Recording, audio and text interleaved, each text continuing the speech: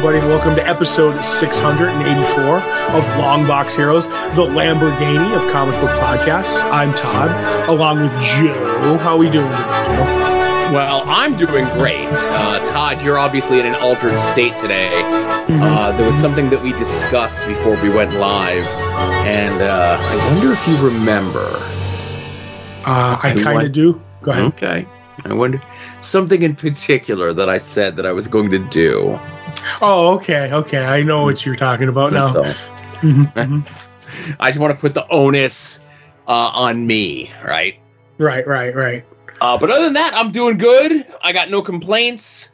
Weather's kind of screwy here in northeastern Pennsylvania. Some days it's 30 degrees, some days it's 60. So, Right, down some codeine and you won't care, Joe. Right, I'm living by my new rule. Doesn't matter how cold it is outside, until there's snow on the ground, I'm still going to continue to wear my flip-flops, my sandals, my slides.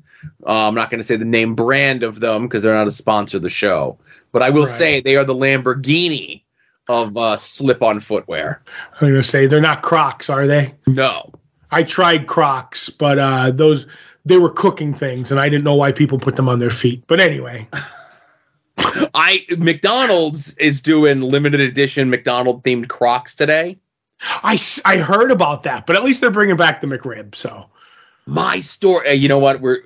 It's not like we just spent 20 minutes. I almost swore, by the way. Well, you'd have to edit it out, not me. It's not like we didn't spend 20 minutes talking on After Dark this week about food, right? Right. But allegedly the McRib was back Monday. Right.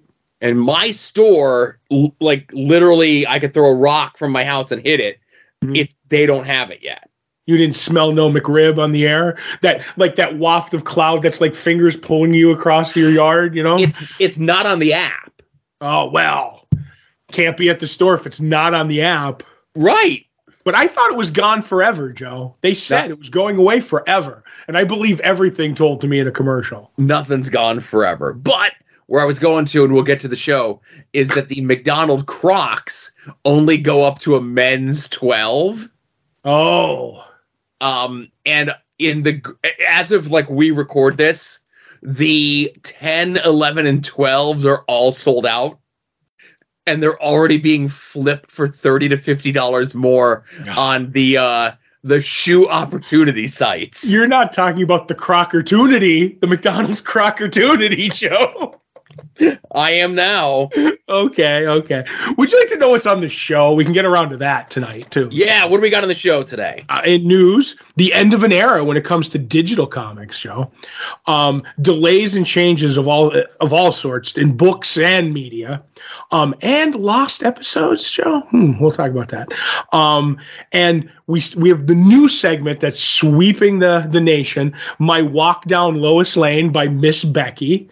What we read last week, which was both Marvel Unleashed #4 and Transformers #2.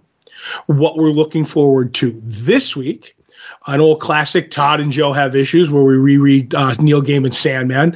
And this week it's Endless Night, 2 stories, The Dream and the Despair stories. Finally, a spoiler-filled talk of the latest episode, the last episode of Loki, and the Marvels movie, which I refuse to call Captain Marvel 2, like some jerks on this podcast do. It's Captain Marvel 2. It's called The Marvels. Excuse me as I push up my glasses. When I went to my dirt movie theater and I said 3 for Captain Marvel 2, please, they knew what I was talking about. Right, and they went, this guy, smuggling in the 2-piece in his jacket. They know me well. That's right. I think it's the guy who smells like chicken all the time he comes here. And he also happens to have chicken with him. That's unrelated things, right? So you had started off by saying end of an era when it comes to a digital thing. And, obviously this is something that I think we all foresaw coming, and that is Comixology in name is going to be done.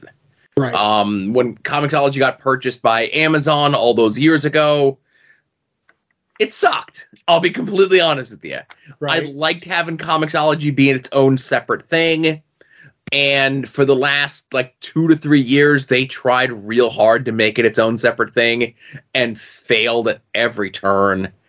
And Amazon just announced, as we record today, that they are sunsetting the Comixology app on December 4th. And everything is going to be available through whatever your Kindle app would be, or your Kindle web browser, or however it is that you access your books through Kindle. I haven't looked at the interface in quite some time, probably since February of last year. 2022 was the last time I looked at anything. And that was the beginning of when there was a lot less DC digital stuff out there. DC doesn't have the digital codes. Marvel has the digital codes, which I like to have. And Marvel's Unlimited app at that time, February of last year, started integrating that into their app as well. Even if you don't have the Marvel Unlimited subscription, as long as you have an account or a login, you can access everything that you've redeemed there forever, right? Mm-hmm. So with this news, I know you're not a digital guy, I'm not a digital guy, but it's a nice option to have. Right. I always like to tell that story of the thing that got me to first purchase my digital comics was when I'd found out about Tony Bedard's Rebels book. Right. And I was getting it in trades, and I was really enjoying it. And then they go ahead and solicit the last trade and then cancel the solicitation for it. And I'm like, well, this is an under-ordered book. Nobody has back issues of it. I don't, the trade of it, the final trade of it's never going to come out. And I can get the digital copies super cheap. So that's what I did. And there's digital exclusive stuff and things of that nature. But I will say, I looked at the Kindle, the way that it's laid out, and it's better than I remember when I looked at it a year and a half ago plus, right? Right. Of course, I have my own little quirks and quibbles with it and the way that the layout works. But that's just the way that any sort of digital thing is going to present books to you. Right. And the other thing is, and because it's the first time that I've looked at it, sales are back. And we're not going to do a regular dedicated thing weekly like we used to do of here's the free things and here's the sale things. Because obviously the way that the Kindle works is if you have Amazon Prime, there's stuff that you could lend from them to read at no cost as part of your Prime membership.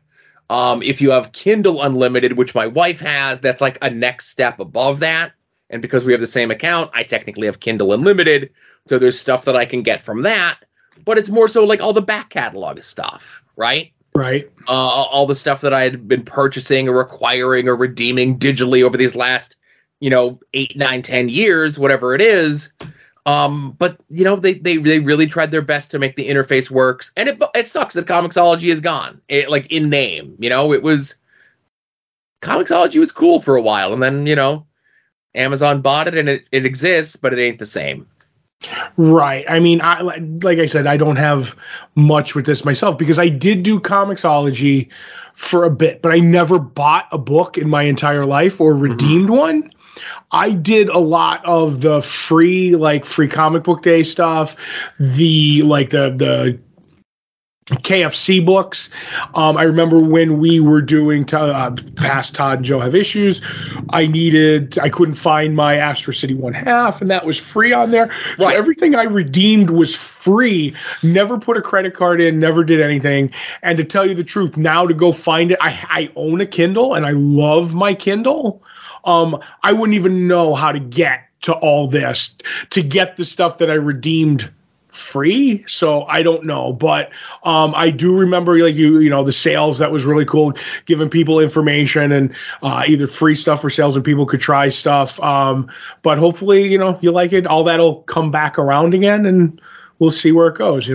Yeah, for sure. Like I said, it was a bit of a bummer to see it go. A couple people reached out to me and they're like, oh, you see it's finally done, and I'm like, yeah, sadly, it's finally done. It is what it is. We should have seen this coming quite some time ago, but here we are, Right.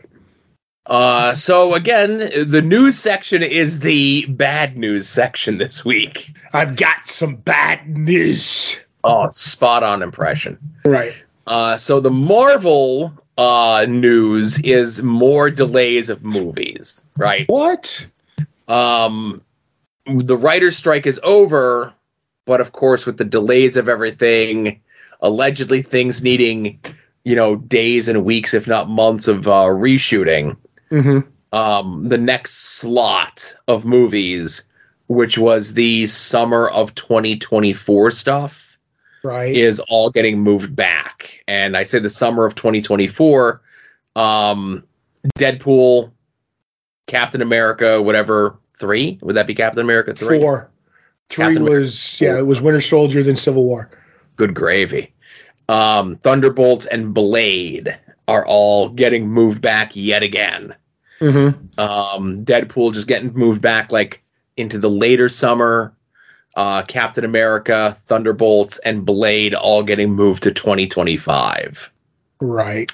The funny thing about the Blade one, the new date for Blade is literally 2 years to the day of its original announced release date. That seems like a bit of a push for it, don't you think? It certainly does, yes. I mean, he got mentioned all the way back in, like, I think the end of the Eternals movies. Like, there was his voice, so we didn't see him. But, like, that's like 3 years ago since he was kind of hinted at, too. Yep. You know what I mean? But still have not seen and will not see Eternals. You know what? You're missing out, man. You're missing out on possibly the most boring Marvel Cinematic Universe movie. Cool. Right. But definitely the one that means the least. How about that? Yeah, I would say so. Yeah. So that's Marvel, comic side. They're doing okay. No issues, no concerns.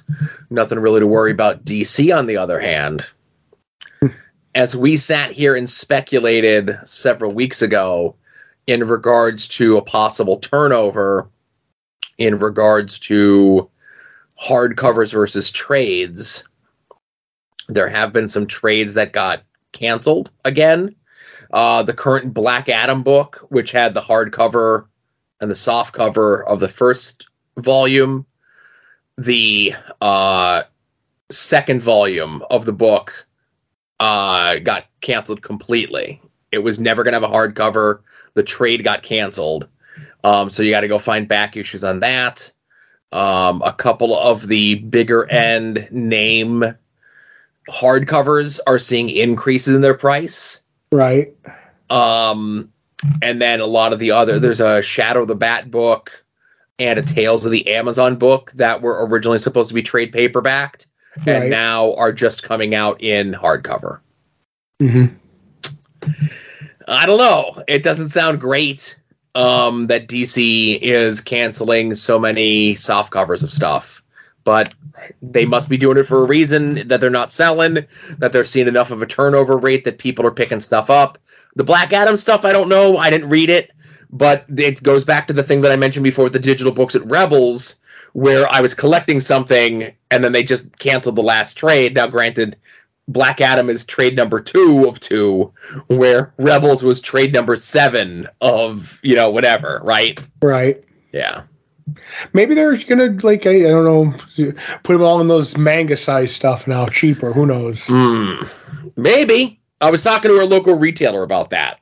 Right, and he seems iffy on it. Mm-hmm. Just as a follow-up from last week, we were kind of like, hey, this is really cool, right? And he had mentioned to me, and he even showed me, that Marvel is and has been doing these for quite some time. Right. Kind of like, not like doing a big press release or doing a big push like DC seemed to be doing from the news story we did last week. Right. But it's more or less like, here's not a manga size, and here's not a digest size. It's on slick paper, it's full color, but it's a lot of Silver Age stuff. Like, here's the first, 20 issues of the Fantastic Four. Here's the first 20 issues of Avengers. Here's the first 20 issues of Amazing Spider-Man, right? Right. And he said they sell fine. They're not like gangbuster sales, but they're something that's typically only sold through comic shops. And I really felt that what DC was doing with their push was to try to get it in bookstores and other places where those sized collections of stuff would be. Right, but to be fair, like everybody loves like the Silver Age Marvel because that's what created everything. But like to give that to somebody new, like you want, because that's what this is supposed to be. It's supposed to get new readers in, and you're given a $9 manga size trade or whatever. Like have you ever read Silver Age comics, Joe? Like they don't hold up to a modern reader. I know a lot of old, readers are like screaming at me right now, but like Watchmen's different. If you do it with Sandman, it's different. If you do it with Preacher, it's different. It's these books that have transcended, you know what I mean? Like Batman will always sell. So that's a little different. So I could see it maybe working like if you start with pedigree books. So, but we'll see. I don't know. I'm no, marketing major. So I just want to touch on that because we were talking about DC with their trade deal there. Now, not that just trades are getting canceled and delayed. Single issues and solo books are getting delayed. We had talked again a couple weeks ago in regards to the Superman Last Days of Lex Luthor book that Mark Waid and Brian Hitch were doing. Mm-hmm. Second issue of it was supposed to come out in October, got delayed to October. Now it's indefinitely postponed with all previous orders canceled. Right. Fables, the last issue of that, which, again, another book that we talked about, a little bit bigger of an issue behind all of that, everything that Bill Willingham is fighting with DC in regards to that. That's another book that is now canceled, quote unquote, to be solicited at a later date. But DC's site, whatever that is, has it as a release date in February. Mm-hmm. So we shall see there.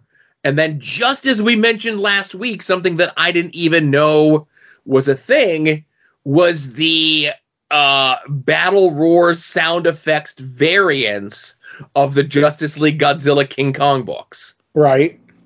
They were supposed to come out alongside issue 1, like the regular versions of it. Like here's a couple dollar more variant that has the sound effects. Then did you see a couple more dollars?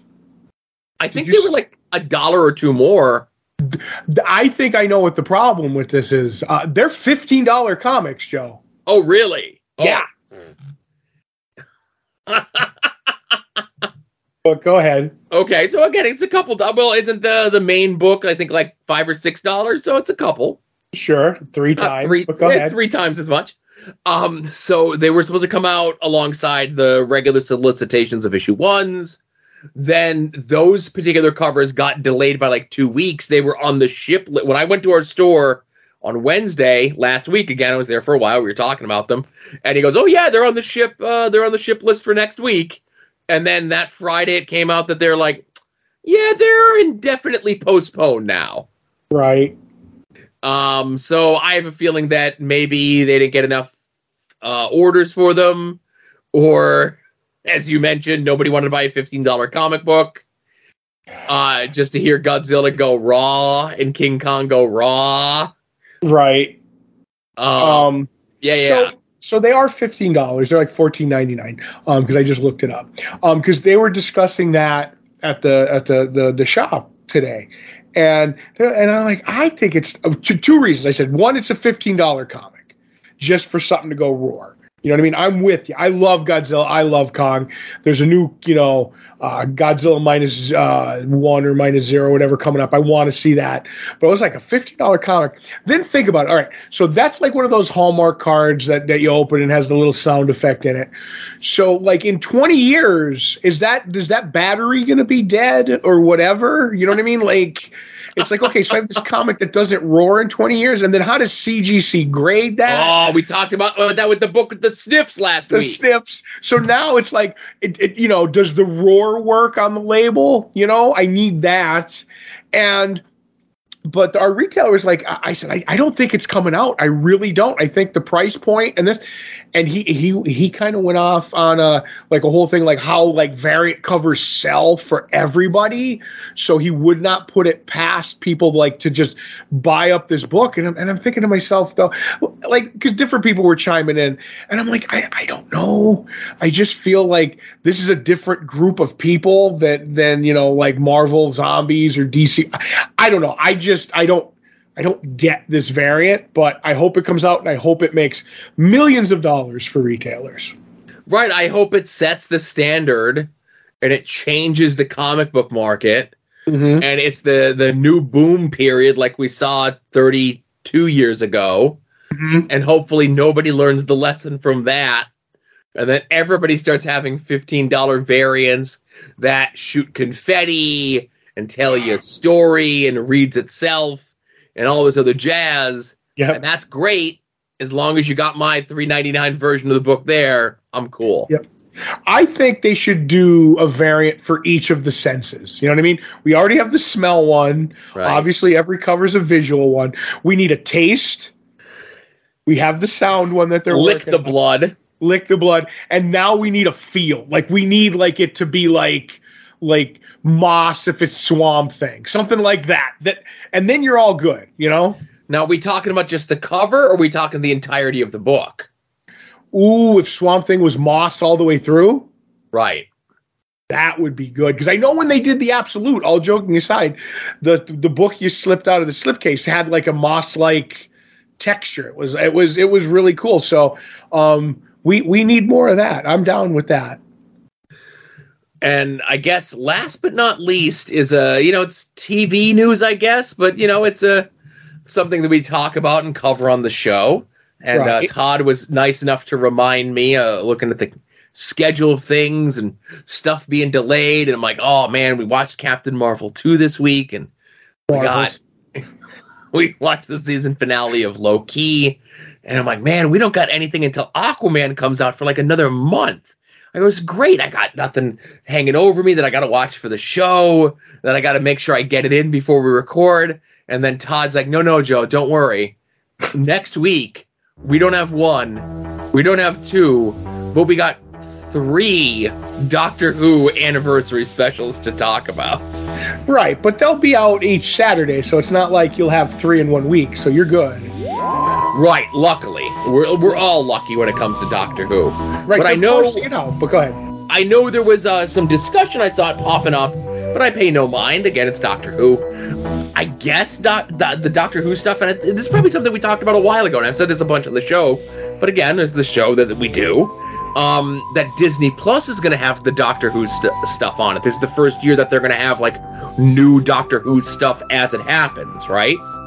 Right. They're going to have everything going forward. And actually, something that was never mentioned is they're calling it, like, a new season 1. Like, it should be season just 14 or whatever. Right. But they're like, just because it's coming new to Disney Plus, season 1 of Doctor Who. And with that, I guess, depending on what time zone you're in, mm-hmm. if you're in some of the Asian countries, right. you're going to get Doctor Who before the BBC folks get it, which is typically the way that it was supposed to be set up. Right. Was that BBC gets it first and then it rolls out everywhere else. Right. For a small portion of time, it would roll out at like a time on BBC.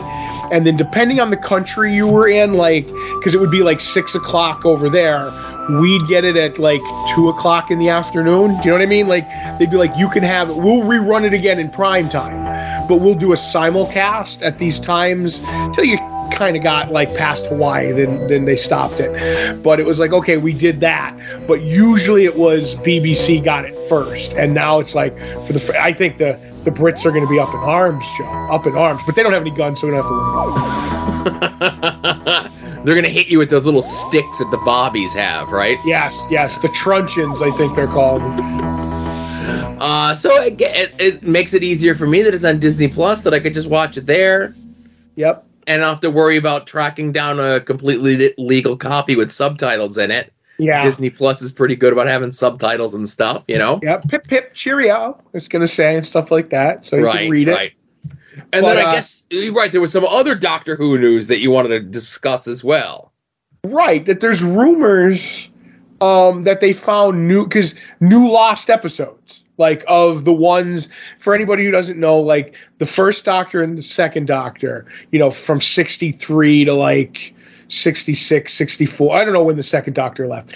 But they BBC had a policy of like they taped the shows, and to save money on a lot of stuff, they would tape over stuff so they could use the tapes again, or they threw them out.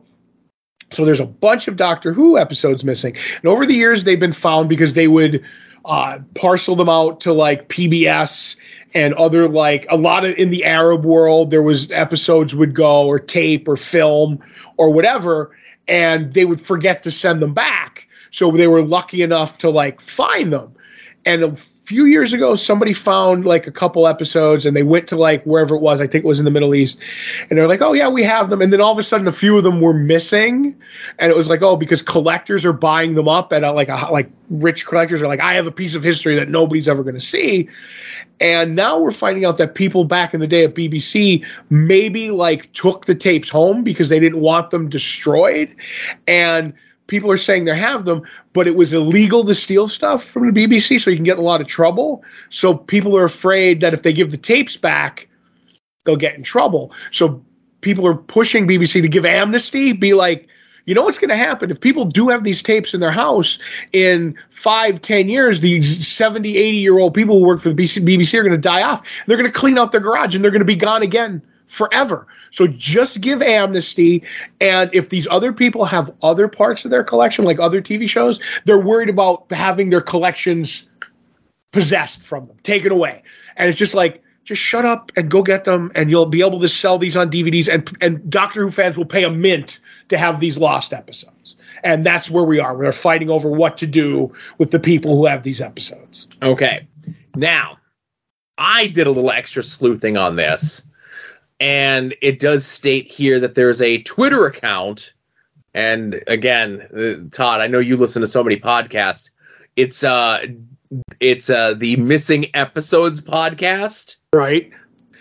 Specifically tweeted out saying that John Franklin, the person who was quoted in the article in The Guardian, wanted this podcast to release this statement on his behalf. And essentially the statement is, and again, I'm not going to read the whole statement, but the quote from John Franklin states that the piece in The Guardian is a, quote, misrepresentation of the conversation between myself and the journalist. For now, it seems as though those episodes of Doctor Who will remain missing. Oh, no. Yes. So again, I guess this is why you can't trust everything you read and whatever it is, but I'm always so fascinated by the fact that this is a show, Doctor Who, that's been on for 60 years. 60 years, and there's just entire swaths of the show that are missing. Mm-hmm. And, obviously, I look at it similarly to the way that, I look at wrestling. Like, there's rare footage out there that people have only seen once. It only aired once. And it was one of those situations where in the late 70s and early 80s, a promotion would tape their TV and they'd put it on the bicycle and send it around to the 4 or 5 different territories. And then once it got back to the main territory, they would just tape over it, right? Right.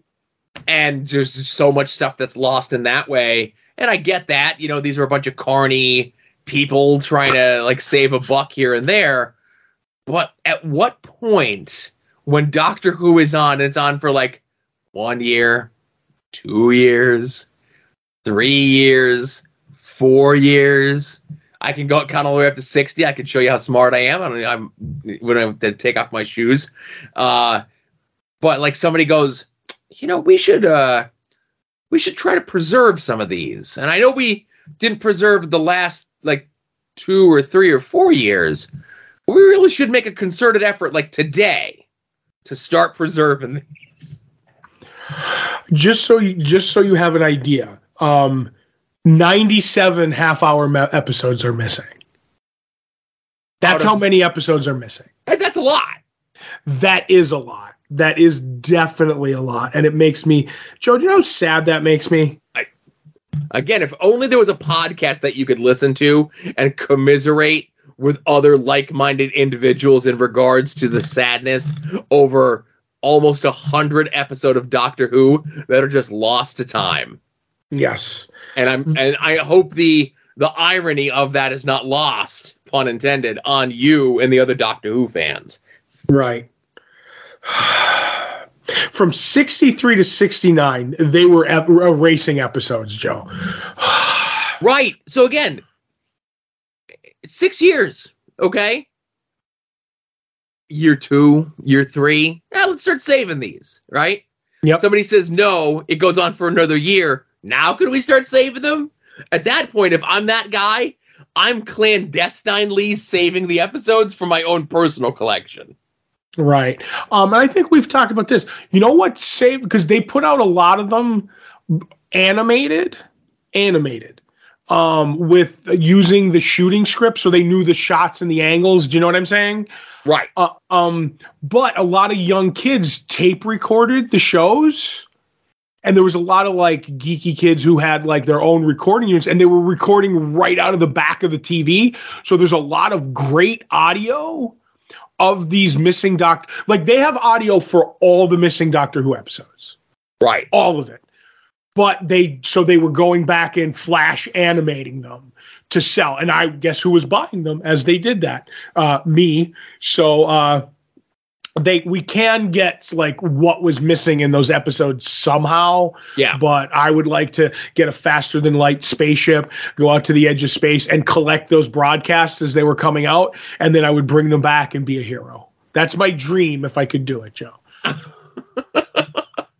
And again, that's a very selfless dream, I would say. Very magnanimous of you, Todd. If I'm nothing if not selfless, Joe. Right.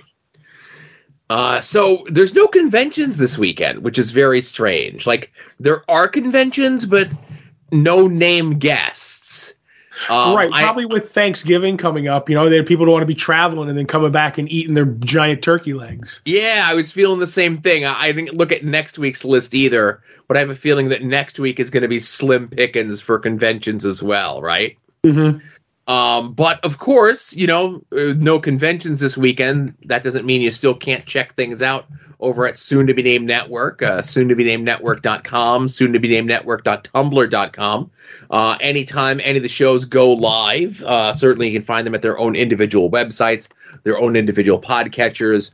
But of course, everything is available in one stop, soon-to-be-named-network.com. And that also includes when any of the other folks from these shows go on other shows and they let me know about it. I certainly am going to share that with you, our listeners. And that, of course, includes this show, Longbox Heroes, Longbox Heroes After Dark, Final Wrestling Place, We Need Wrestling, At Odds with Wrestling, Puzzle Warriors 3, Profane Arguments, Wings on Wings, Hayabusa, and I feel bad. I always neglect to mention Porch Talk. Porch Talk kind of went sideways after Grand Theft Auto happened, Joe. I was hoping you would have blamed the weather, but sure. Right. That's all I'm going to say. Okay. We should Twitch those Grand Theft Autos. That would be fantastic. Oh, my goodness. You guys could Twitch it through StreamYard and learn two technologies at once. I'm here for it. I would be the StreamYard expert on the soon-to-be-named network. But you can check out some of our other friends in and around the internet as well. Go check out our friend Mike Sterling on his blog, progressiveruin.com. Check out our friend Kevin at hellionsteam.com. Go check out our friend Rick Williams at freekaratechops.storeenvy.com. Jason Sandberg's Jupiter is available a la carte up on his Indiegogo. You can check that out. Chris Runt's Battle Monsters, his self-published comic, is available up on his site, fortressofcomicnews.com. Our good friend Davey of the band Cave People. Remind me, not Davey, someone else.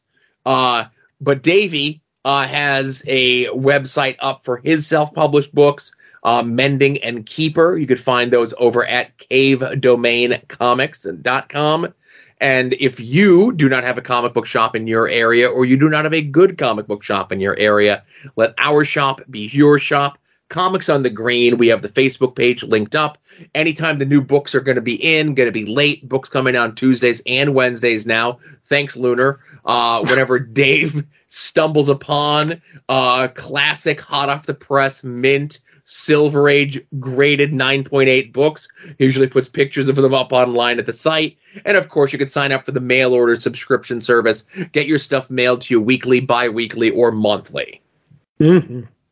And now, going to turn things over to our good friend Becky for the new segment on the show, my walk down Lois Lane.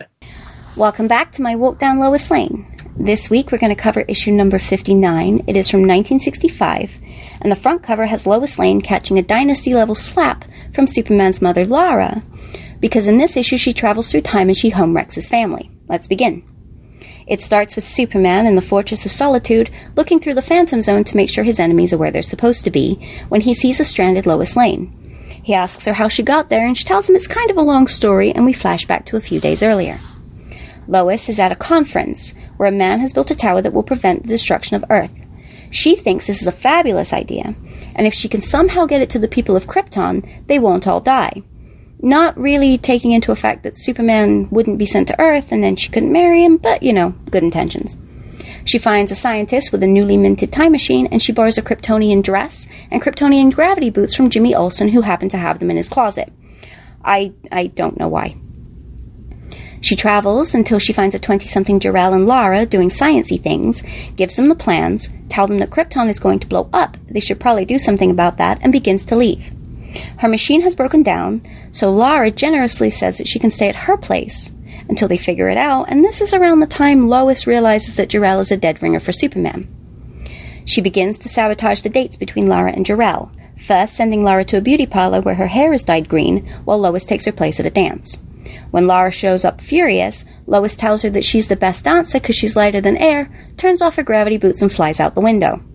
Jor-El saves her, tells her that she's silly, and Lara calls her something I probably shouldn't repeat on this show.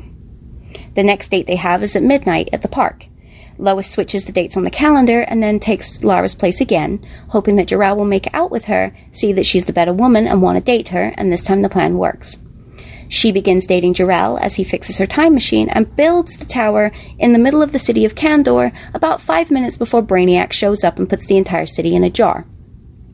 Lois realizes at this point that if she dates Jor-El any longer, Superman will probably never be born, the planet's going to blow up anyway, and so she leaves, telling Lara, you know what, he probably never loved me anyway, good luck. She travels forward enough in time that a baby Superman is playing on the front lawn while still under the care of Jor-El and Lara. As she runs up to Superman and begins to hug him and kiss him in a way that the police should be called, Jor-El has finished his brand new Phantom Zone gun. He shoots it out the window as Lois is flying away, and she gets trapped in the Phantom Zone. Superman, now back in our time, releases her, only for her to think, if I had continued dating Jor-El, I would be Superman's mother. Now, this issue, and a lot of the issues, tend to be fairly cheap if you want to find one for yourself online. The most expensive ones tend to be the early ones, or the first appearance of Silver Age Catwoman, which is issue number 70, and then issue number 106, which I will cover at some point, called I Am Curious Black. Tune in next week when I cover more of Lois's nonsense. So as Becky mentioned, thank you very much, Becky, and you can check out her social media, which we also have linked up here in the show notes as well. And if you're ordering stuff from the comic book shop, Comics on the Green, whether it be just something even off eBay or weekly subscription stuff, there's a chance that you'll get a sketch on the package from our good friend Becky. Man, those Lois Lane comics are pretty crazy. Yes, they are. That wacky Lois, Joe. Oh my God! What will she do next? Well, I know what she's going to do at least for the next 2 weeks here on this show. Right. But there's so many that have a reputation. Mm-hmm. But this is one I'd never heard of. The one that Becky talked about today with her trying to steal Jor-El away from his wife. Yeah, the logistics don't pan out on that one too much, Joe. No. But I'll say this. From hearing, her talk a lot about Lois Lane comics, and I mean a lot about Lois Lane comics, I know the gist on some of the great ones. So, they're not too much of a surprise for me. And I may be putting a request in before all these are over, so we'll see. That's between you and her, What? She a request for her to cover a specific story? Yeah, my favorite Lois Lane story. Okay. So. Well, like I said, that's going to be between you and her, whether or not she has an edict from me and she's going to get an edict from you, and we'll see what she decides to do, right? Right. Well, this is her segment. She could do what she wants. Exactly. And who knows? Maybe people start asking for stuff. You don't know. She's going to become the star of the show. So I'm okay with that. That sounds like more work for me. Oh, wait. No, that's horrible. Yeah, at least it's less work for me. So right. No matter what happened, it was less work for you. Don't you think this is how I angled it for what now? Almost 10 years? Something like that. Mm-hmm. So, hey, let's get into what we read from this past week. Todd, where would you like to begin? I'd like to start with the book we were both looking forward to most, which was Marvel Unleashed #4, the final issue, written by Kyle Starks, art by Jesus Hervez. This is the final battle with Blackheart, we're getting ready to release his, demon army upon the Earth. And it's up to the pets, the Avengers, to make that one final stand to, like, hopefully we can get Lockjaw up and, able, and he can help us. But until then, we're going to hold off these demons from going through the portal. And that's pretty much the most, like, of the issue. They're doing it. It's like, is Throg gonna get his hammer back? D-Dog is like, they're telling him we can't hold the portal, and he's like, no, we don't give up, because D-Dog has the biggest heart in the Marvel universe. And I don't want to give too much away about it, because that's just basically what this book is about, is the big battle, and then how it all turns out. I don't want to say too much. Maybe Blackheart doesn't win. You don't know. You have to read it. But the ramifications from this everything did not go exactly the way I thought things were going to happen. So some characters get, their story told and everything like that. And then it goes off to leave open-ended for, like, the Pet Avengers to be like, oh, we were underestimated, but wherever evil is, we'll fight it. Like I said, I don't want to spoil anything about this, but we've loved this book from issue 1. I love issue 1. I love issue 2. I love issue 3. I love issue 4. There's nothing better than saying it. It has, a middle, beginning, and an end. I don't know. I don't want to say too much, Joe, because I don't want to give anything away. You know what I mean? Yeah. All I'll say is, if you've been listening to us discuss this book over the last 4 months, there was something that was intimated that we talked about, kind of tiptoed around about from issue 1. And then issue 2, and maybe it gets paid off in issue 4, right? Mm-hmm. But that's for you to read. But the stuff that we could talk about is, I do like that they leave the door open for another, like, the return to prominence of the Pet Avengers, right? Right. I like that we get the bit where Red Wing finally sees Flurkin do its Flurkin thing.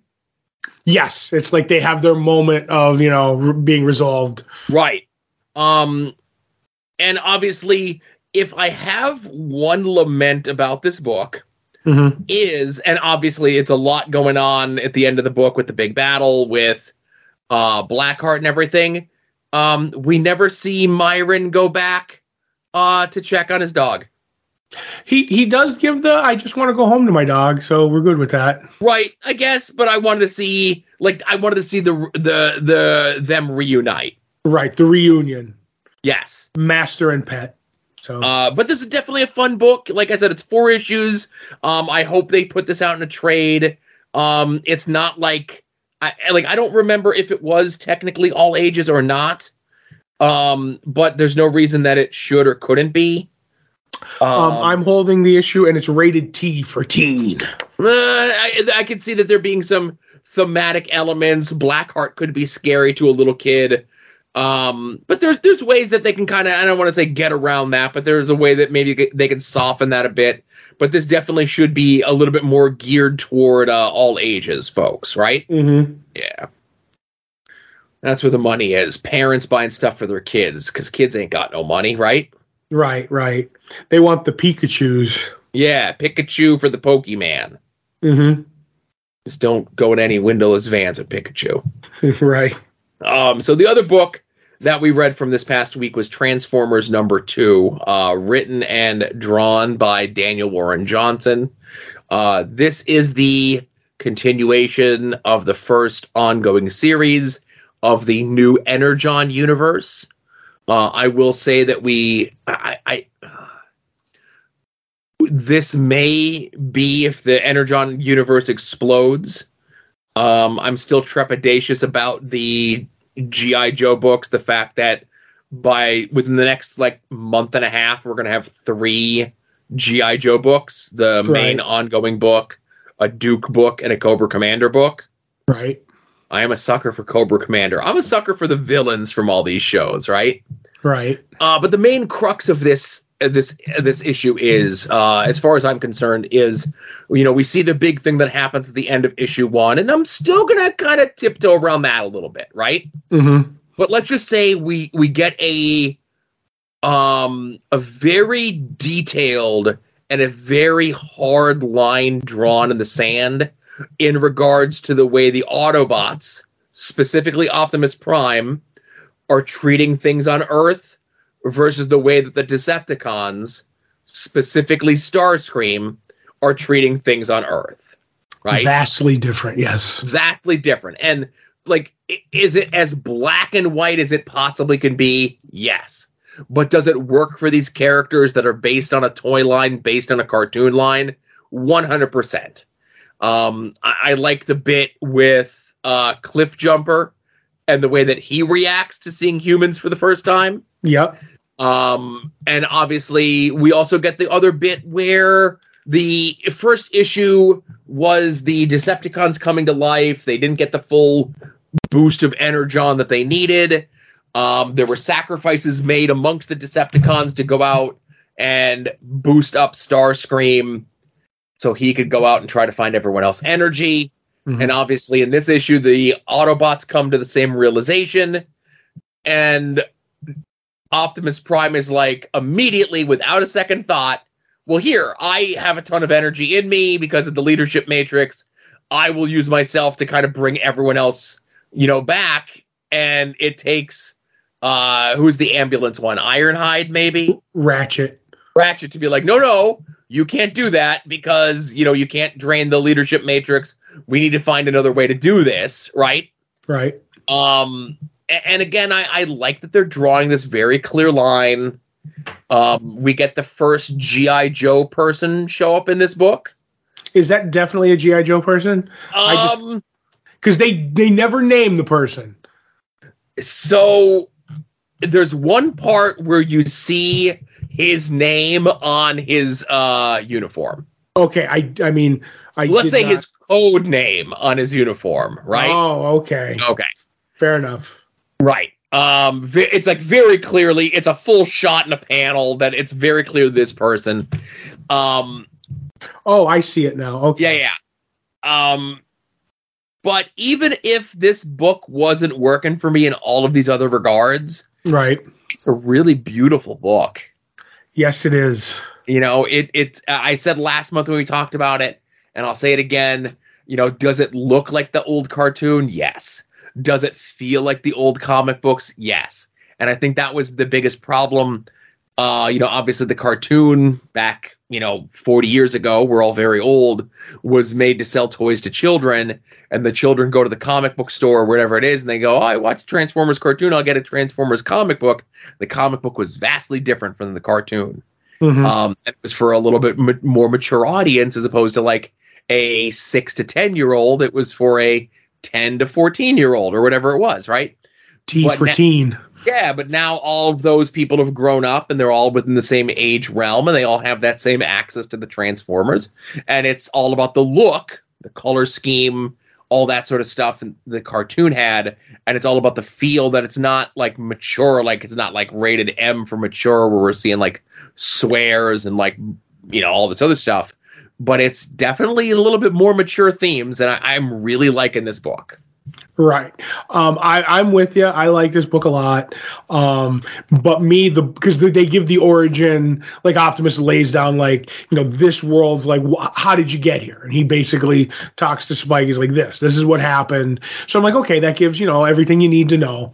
But when it comes down to it, this issue is about 2 things: cars driving really fast and family, Joe. And that's never been done any way, shape, or form better than family and fast cars than this Transformers comics. But yeah, I'm having a blast. I'm with you on the lines that are drawn. The Decepticons are cruel in this, like scary cruel, and I love it. And just as equally, like you said, the Transformers are caring, and it just shows we have the good guys and the bad guys. There's no gray areas here, and sometimes I like that in my comic. The Decepticons from the cartoons and even the comic books had they had a level of menace. Right, they were metal mustache twirlers. Yeah, but there was also like a dash of buffoonery to them, right? Yeah, they were like, "Oh, I'm gonna get you, Megatron, when you're not looking." Right, and there's none of that in this book. No. And again, without giving too much away, we see Starscream as the lead of the Decepticons here, and both sides meant to be. Right, I agree. And in this issue, we have both sides, the Autobot and Decepticons, speaking of Megatron in very different ways. It's a very dichotomy of two sides of the same coin in this issue, and if you missed out on issue 1, I recommend getting issue 2. It's really good. Yep, fun book. Again, it's way better than a toy tie-in comic should be. That's always I agree. Yeah, if you could punch a little bit above that, that's always good. And I feel as though Daniel Warren Johnson definitely feels like a fan of the material. Yeah. So that's what we read from this past week. Let's get into what we're looking forward to coming out this week. If you head over to longboxheroes.com, every Tuesday around noon Eastern time, we put up the poll post, which is a link to all the books that are coming out this week. Whether you get your books in print, whether you get them digitally, whether you get them sent to your home, however it is, you get your books, be forewarned, be forearmed, know what's coming out this week. Todd and I attempt to guess what the other is most looking forward to coming out this week. I am currently in the lead over Todd with one correct guess. Yes, it's like we've only been doing this 1 week. Yes. But I'm looking over your list, and is the book you're looking forward to most Superior Spider-Man numero uno? It is Superior Spider-Man numero uno. Dan Slott, my favorite Spider-Man writer of the last however many years.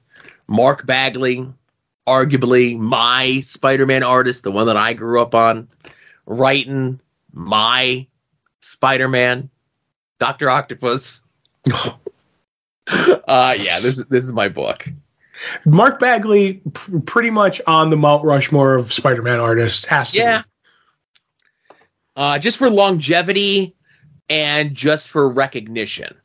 Right. Also because most of the merchandise had his Spider-Man on it for the last, I don't know how many years.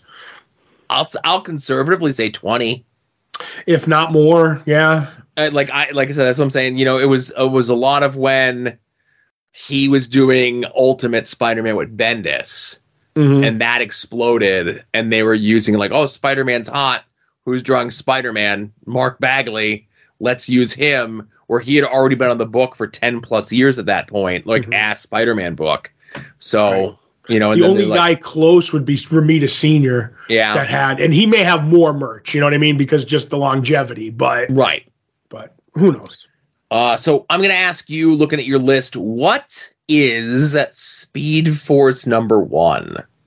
That is a book that goes along with the new Flash book where Wally, this is Wallace West, not Wally, because there's two different Wests, and Avery Ho are like two speedsters, and it's written by Jarrett Williams and art by Denalia Di Nicolo. Now, when you say it goes alongside the new Flash book, it's in the current universe, apparently, I guess. I'm going to say this is the book you're most looking forward to coming out this week. It is not the book I'm looking forward to the most. I made sure I had the writer and the artist so you would think that. Yeah. But it is Green Lantern number 5. I actually wish, but I came back from New York. It was right after I came back from New York, and I wasn't feeling hot, and I was trying to keep the show short. That Green Lantern Flash team-up issue that was last month and Sinestro shows up for a little bit. I was enamored, and I actually didn't get to read it until after we did the episode where we would have talked about it. That was one of my favorite issues of the last like couple of months. Having Wally and Hal be buddies and solve a problem and not be filled with angst was the best, Joe. What was Barry and Hal, right? Barry. I'm sorry, Barry and Hal. Yeah. Because I always go to Wally, but yeah, it was really good. And I've been loving this book so much. Yeah, it's been really good. And I know the second feature, the backup story, is not being written by Jeremy Adams. Right. But did you see, and again, it wasn't in the news because I'm just like, I don't know. Did you see what that second feature, that backup story is leading to? I know, isn't it? All I know is there's Sinestro in it? Sinestro Jr. Oh, okay, yes.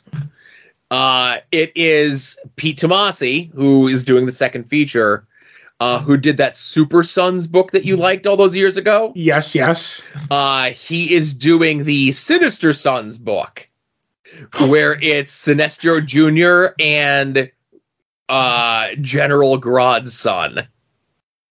I will not read that in any way, shape, or form.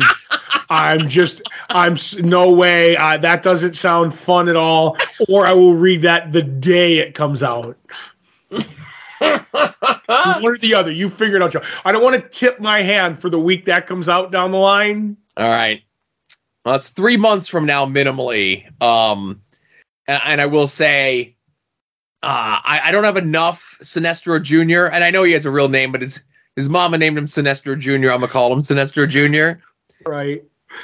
I'll definitely give the first issue a look, you know?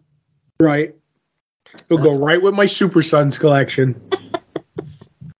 That's what I figured. I'm like, it's by the same creative team in that book that Todd liked, and instead of being the Goody Sons, it's the Baddie Sons. I love it. Yep. Shows what I know. So good.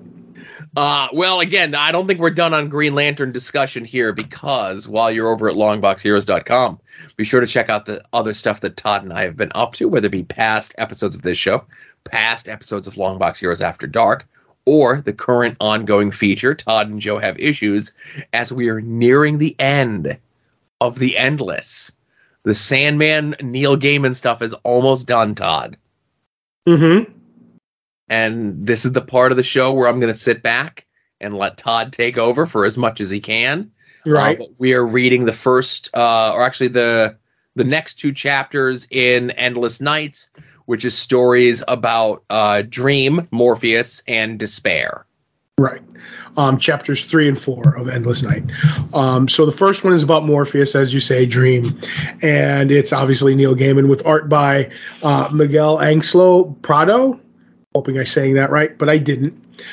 So this takes place, like even the way they describe it in the beginning, it's like you can't even imagine how many years ago this is. Like they kind of do the bit where it's like in a blink of an eye, is this, is that. It's like even further back than that. And they also say it takes place a long time ago and far, far away, but not in a galaxy far, far away.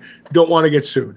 Where we meet Kilala, who is, the keeper of like one of the green flames kind of a thing. And she's blue skin. So she looks very familiar, Joe. Like, I don't know. There's something about green flames, blue skin. I don't know. So Morpheus shows up and scares her.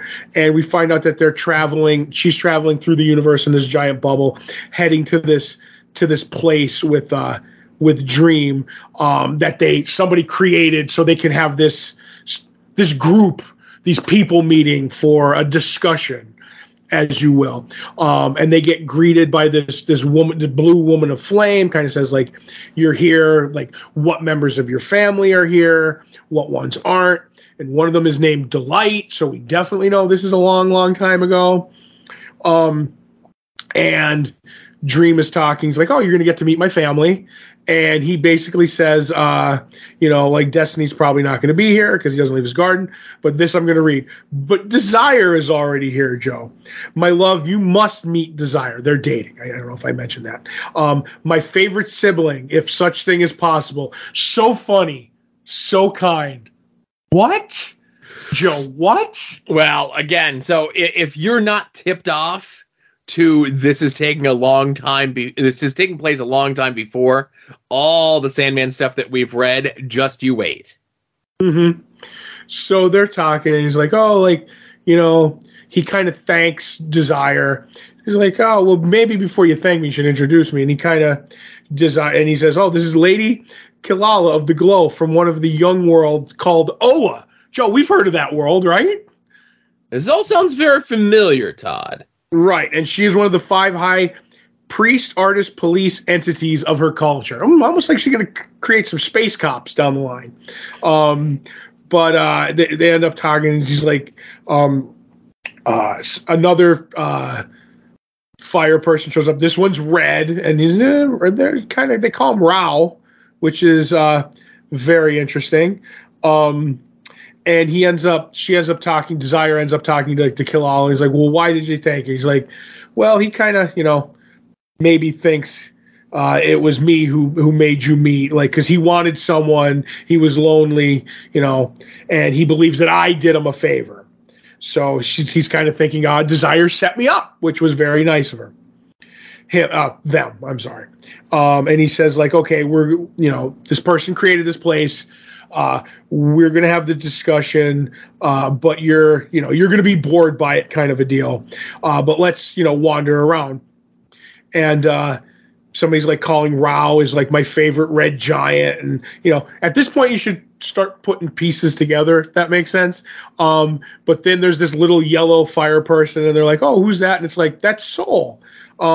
He's very young and very like loopy kind of a thing, but I like him. He means well. He's the young of us, but he's going to do great things. Death shows up, basically talks to him. He's like, I'm not staying for your group get together because no matter what you decide on, doesn't matter to me. So I'm kind of out of here. But they kind of, because it's Death, it makes them all uncomfortable. Dream says, you know what, Kilala, this isn't, your bag. Like, if you think of your room, you'll go back. So she's like, oh, and that just works. She just immediately appears, and she meets someone in the room who's this little red-haired girl, but her eyes are the same color, Joe, which is weird. And we end up finding out that she's Delight. So we get to see Delirium before the change that we never really found out what it is yet. And she ends up talking to him, and I like that there's a hint of color in her word balloons, but it's not like the hard color change. It's almost like there's not much distance between Delight and Delirium, because Delight still talks like fun and wacky and stuff like that, but it's not off the deep end yet. But you could see Delight getting to Delirium from where we're standing, if that makes any sense.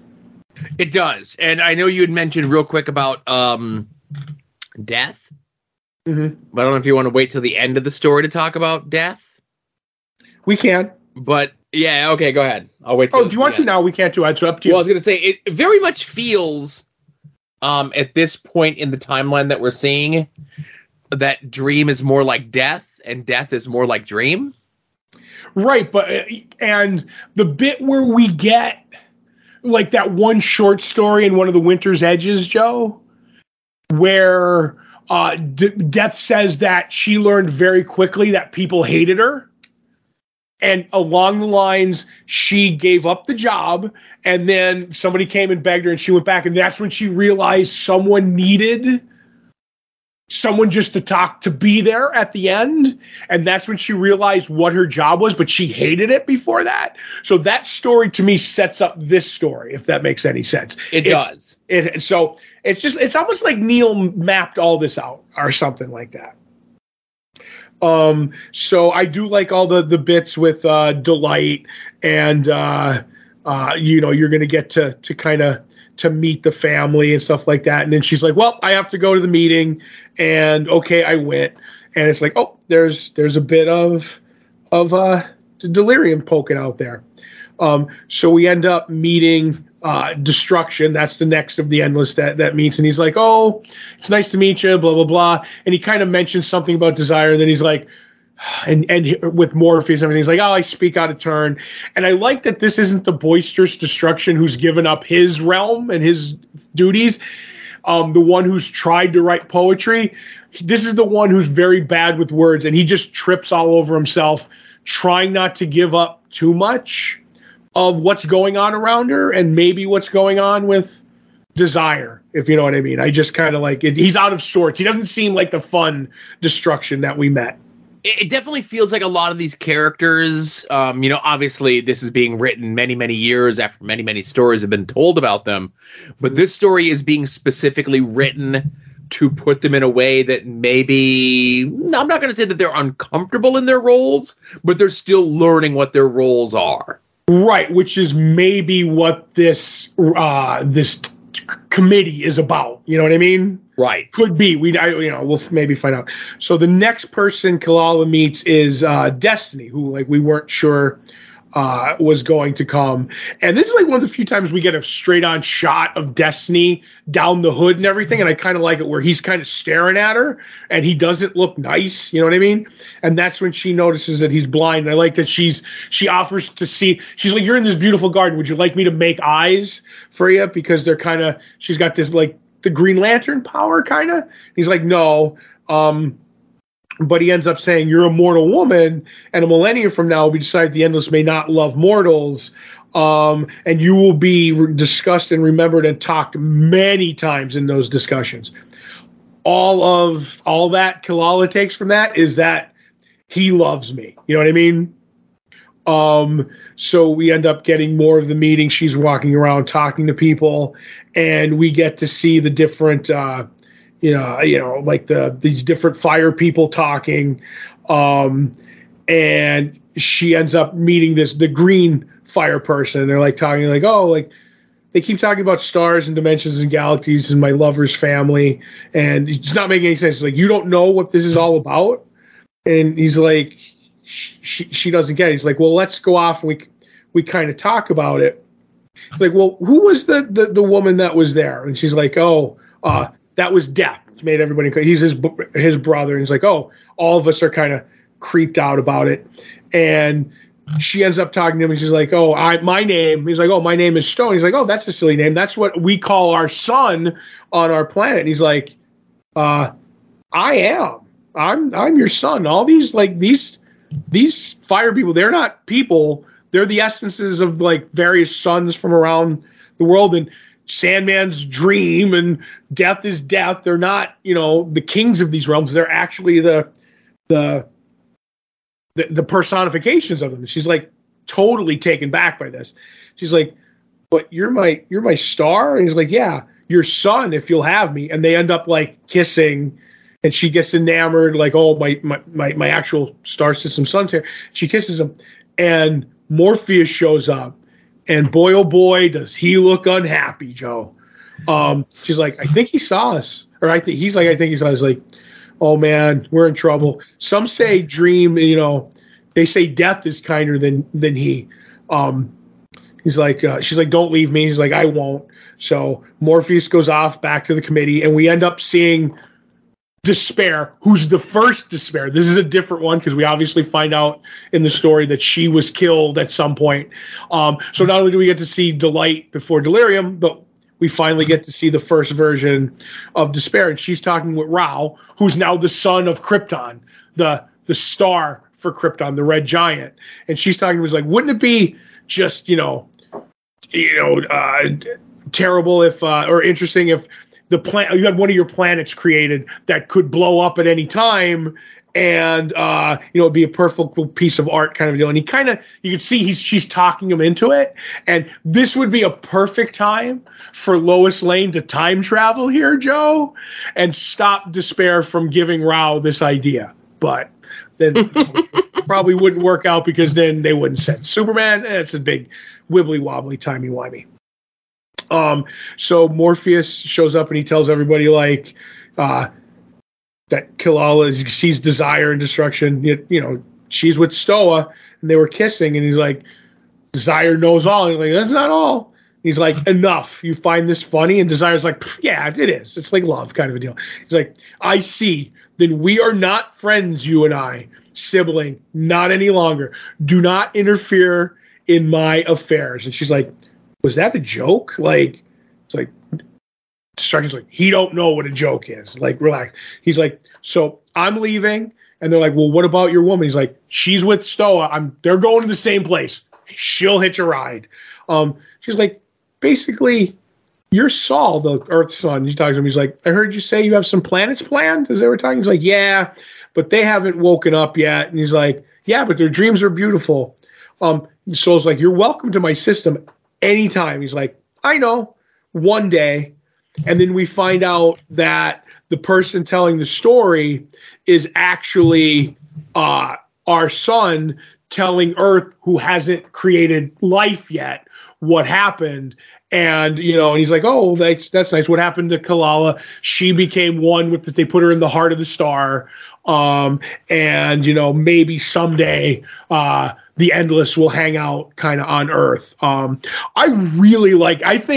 I don't want to give the Ghost away too much, but I think this is the best of all the stories in this Endless Nights hardcover. Best of what we've read so far. Let's say that. Okay. You know what I mean? Because I don't want to, like I said, I know you've already read ahead. I read this once when it came out, 15 years ago, or whatever it was. Best of what we've read so far. How about that? Fair enough. All right. And I would just like to say Kalala is mentioned all the way back in Seasons of Mist. Oh, yeah? Yeah, if you go back to Seasons of Mist, Desire's like, you remember when they're in Destiny's banquet hall, and Desire winds up Dream, and she talks about Nada, and that's what, gets Death to chew him out. And he goes down to hell to free her, which, kickstarts that story. She goes, well, what about, Nada? What about that Greek woman that you liked? And what about that green flame? Like, he mentioned something about the green flame. So all the way back in Seasons of Mist, Neil had the Kalala story brewing in his head. That's fantastic as far as I'm concerned. Unbelievable preparation. Mm-hmm. Yeah. So on to the Despair one, Joe? Yeah. 15 Portraits of Despair, which I know you love this story because I may have seen your post. Art by Baron Story, designs by Dave McKean. So it's a bit of a mix. So basically it's told in 15 parts, kind of a deal, where it's the story of despair, but also mixed in is various people who are in states of despair. So we get one person who's a priest or a bishop who gets basically called out for misbehavior, but we're not sure in the story if he actually did it or not, but he has despair because of that. There's one about a woman who's disabled who needs a job, and she gets cats in her life, and then she has this trailer that fills with cats, and through a series of events she goes off and leaves them alone, and it's kind of creepy. There's another one about a guy who lost his job, and every day he pretends to go to work until he runs out of money, and then he starts robbing people, and the cops show up at his door, and he's crying as they knock. Some of them are better than others. The one that actually hit me the most was the woman who was sad with her life, and she wandered out into the snow to freeze to death. And at the end, she died, and her ghost remained in that spot, and she was so depressed. She's like, as she watched her carry her body away, she sat there and waited for the happiness to start. And that is one of the saddest lines that I've ever read. Because obviously the sadness isn't going to end. And then in the end, like, we get bits of despair. And the other bit that I like is the line is, despair is what happens when happiness stops or ends or whatever. But in the end, it's just big. Despair is going to get her hook because that's her sigil into your heart. I think there was some really good bits in here of the various stories that have despair, and then trying to discuss despair. But I don't think despair is like Desire, even less, is not a great character because she is despair. And they even say that, like, it's like taking something out of a box. That's what despair is. Despair is the despair in the box. You take it out, and all that's left is the empty box. And I'm like, there's not much you could do with that character. So the the backstories are the interesting part of the story, but not all of them are interesting, if that makes any sense. And I guess you're going to say that the art didn't hit home for you. To say the art did not hit home for me is an understatement. I guess that it's designed by Dave McKean, but anyone else doing Dave McKean who's not Dave McKean, I can see what you're trying to do. Even if Dave McKean's telling you what to do, you ain't Dave McKean. And in some of the stories, obviously the more fleshed out ones that you're talking about, but then where you get to ones where it's just describing what despair is, whether it be the endless character or just despair in general, they start playing with the way the font is, and they start playing with the way that the words are working into the pictures as well, and it just gets muddled and confusing, and again, swing and a miss, let's say, on this. Did you say, I'm sorry? Swing and a miss. Okay. I don't hate it, but not swing and a miss. Obviously, I will almost never say a story's a miss, just because I'm hardwired that way, but not one of my favorite of Endless Nights. Sure. And then, so that's it from here, right? Right, and then we're going to do the last 3 chapters in one fell swoop from Endless Nights. Yep, and that's Delirium, Destruction, and Destiny in that order. Yes. In that, okay. So that'll wrap that up, and then from here on out, it's a little bit more smooth sailing, if you will. The only things that we have left in full to read are Dream Hunters and Overture. Right, which are, 10 issues altogether, I think. Yep. And that's going to lead us right up to the end of the year. And if you listened to After Dark last week, of course, we'll mention it here. Next year, we've made the decision for 2024, we will be rereading Gail Simone's Secret Six. Right. And that includes some other stuff, Villains United stuff, some single-issue stuff, some one-shots, some crossovers with books like Doom Patrol and Suicide Squad, among Birds of Prey. But it's anything written by Gail Simone with these core characters. And once we get there at the beginning of or end of 2023 into 2024, we'll have the full reading list up in one of the Todd and Joe Have issue posts when those come out. Right. And one last thing on Sandman. As of tomorrow, or maybe the next day as we record this, I'll know if that Helm edition is coming next week. Gotcha. That's right. So, by like 2:00 Eastern time is when the Diamond list is like 99% settled, and then by Friday we have the 100% thing because everything needs to go out to hit the stores for the following week. Right. So, and they haven't dropped the price on the San Diego Comic-Con Helm edition yet. It's still at $2,350. I was going to make an offer, but I'm afraid you make an take offer. it. Well, Christmas is coming. Mm-hmm. So. Don't worry. I just looked. They dropped it another $50. It's $2,300 or best offer. So listen, $50 a week, 52 weeks in a year. Eventually, it's going to be free. Ooh, that is true. That's my dream, pun intended. So we have, of course, the ESPN Pigskin Pick'ems. Thank you, Todd, for sending out reminders to everyone to make your picks. As we speak, you and I are both in that big group of about 17 people that seem to be all tied for 8th place.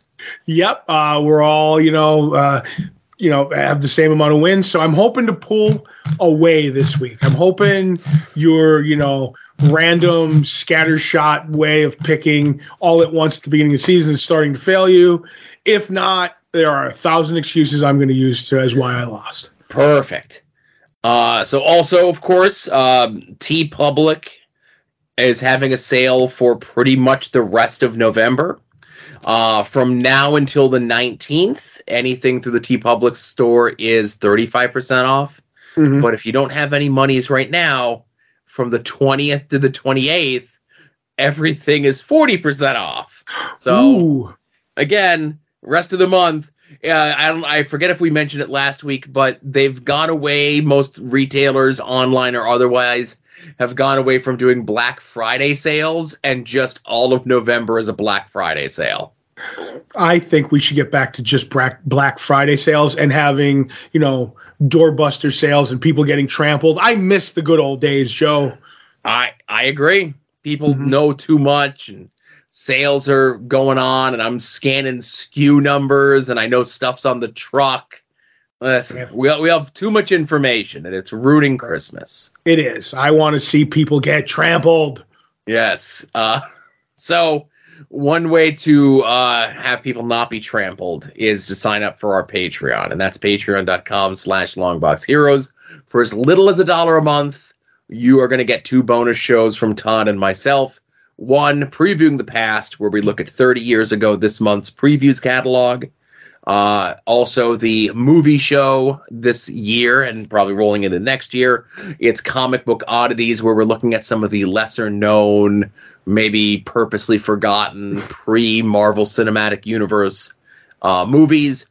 And I know this month we're going to be watching the Pamela Anderson classic, Barbed Wire, which I've never seen, and Todd has seen intimately, I guess, several times. Yes, I've fallen asleep to Barbed Wire a few times.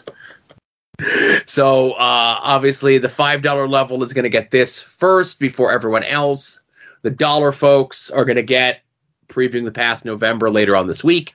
No matter what level that you're at, you're going to get the full scans of the previews catalogs as well.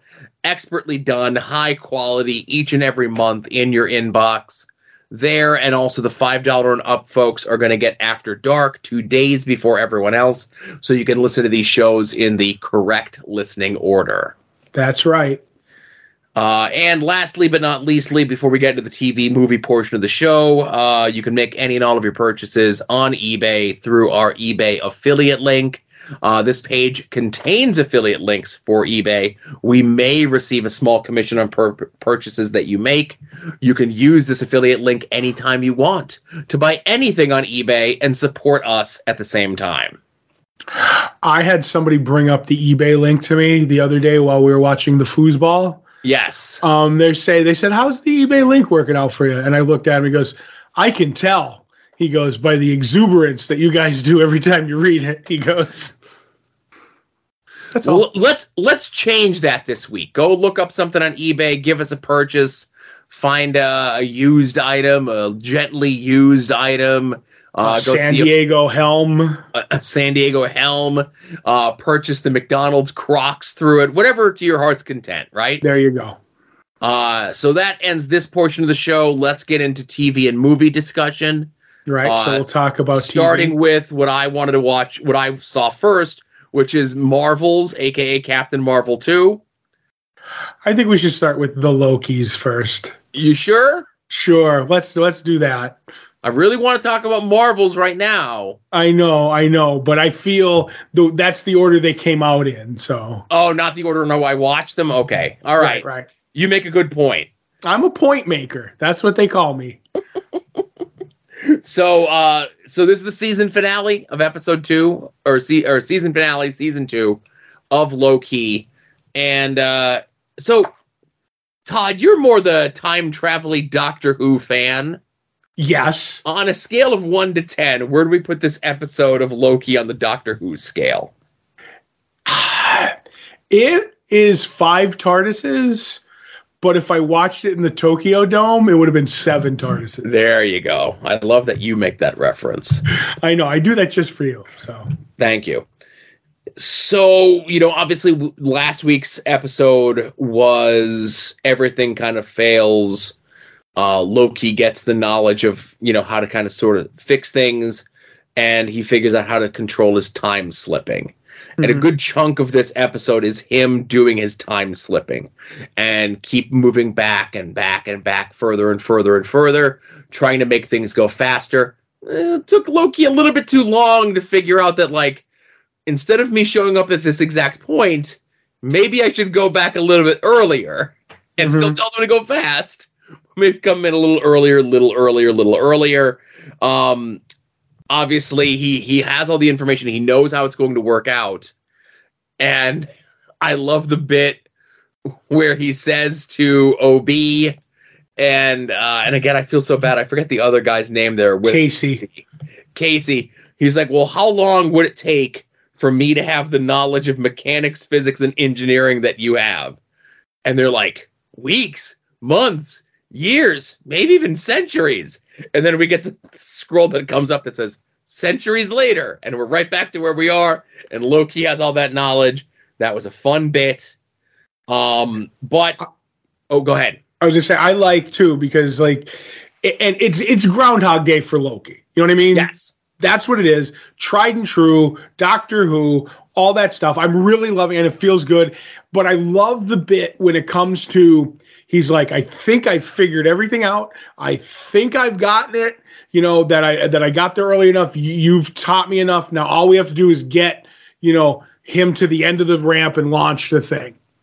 And it's him never being mean, never being like cocky Loki or condescending Loki. He's just like, remember, don't put it down. It'll roll off the gantry.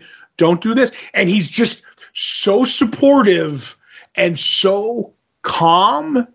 It's like, I've done this 100 billion times, and it comes off effortlessly ho-hum in a good way. I don't know if I'm putting that right. You know what I mean? You are.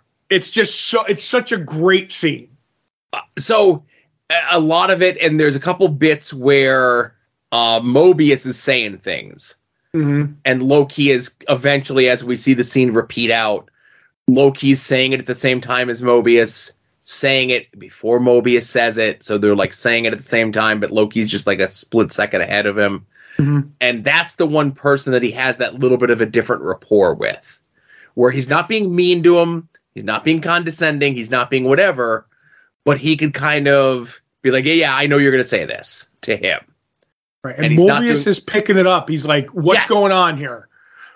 And right. And whether it's consciously or subconsciously, that Loki or Mobius is starting to pick up that there's more going on here. So they finally get it to work. They finally get Timely down to the end of the line. He puts the thing in the thing. He hits the green button, even though it sticks a little bit. It sticks sometimes, yep. And it's one of those things where he hits it the first time. And I'm sure there's a take out there. I'm sure there's a timeline. I'm sure there's a moment where he hits it that first time and it doesn't work. He goes through it, hits it that first time and it doesn't work. Loki's like, maybe hit it a second time. But he's very calm. He's like, well, you got to hit it a second time. Sometimes it sticks a little bit, right? Yep. Very calmly, very coolly, very collectively. He shoots the thing in, but their whole plan does not matter because there's too many branches for the loom. They're continuing to duplicate. And it's at this point. So is it OB says that you can't scale for infinity? Somebody says it, yes. And that's when they realize the plan is doomed no matter what. Unless we go back to the end of season 1 and stop Sylvie from killing Kang. You call him He Who Remains. I call him Kang. It's Kang. He's the man who is remains, I always say after this, because he's died. But yes, and I'm sure it'll go just way easier than trying to fix the loom, right? Right. And listen, we can all sit here and say Jonathan Majors is a bad person. It seems as though he's got a lot of personal issues that are so bad and wide-sweeping that Marvel is maybe even considering changing the next phase of their films. Woohoo! I mean, oh. But boy, this scene with him and Loki, they are just chopping it up, man. They're acting their butts off.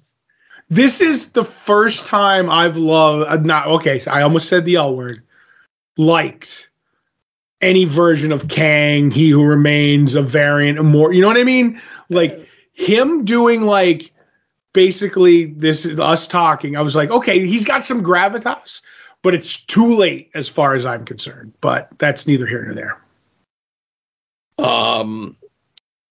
Again, we get to the point where Loki repeatedly tries to stop Sylvie from killing Kang and keeps coming back. And eventually Kang stops time and says, I know what you're doing. You can keep trying. But if you haven't even figured out how to stop time yet, then you're lost. And he gets to deliver his whole soliloquy. He starts time back up. And then Loki stops time. And he's like, who said I didn't do it? You know? Right? Who said this is the first time we talked? Yes. He's just trying to figure out a different way, a better way to avoid Sylvie from killing Kang, but without killing Sylvie. Right. And he gets to the point where Kang says to him, there is only two options. It's you either let the loom break, which is the fail-safe, or you kill Sylvie. Those are your only two options. Mm-hmm. So Loki then goes back to the end of episode 5, where for the first time we see everything start to unravel, and it's just him and Sylvie left in that room. And he and Sylvie have that conversation where it's like, listen, to fix this, I need to kill you. And she's like, essentially like, there's got to be another way. And that's the inspiration for Loki to figure out that, yes, there is another way. Right. That's her. Doesn't she say something like that would be us playing gods? Yes. And he's which like, is what he is, which is what he has been being accused of from the very first episode of the series. Right. Where he always said he just had glorious purpose. Right. So he gets this moment, and before he does, he goes back and has that conversation with Mobius from the beginning, episode 1 of season 1.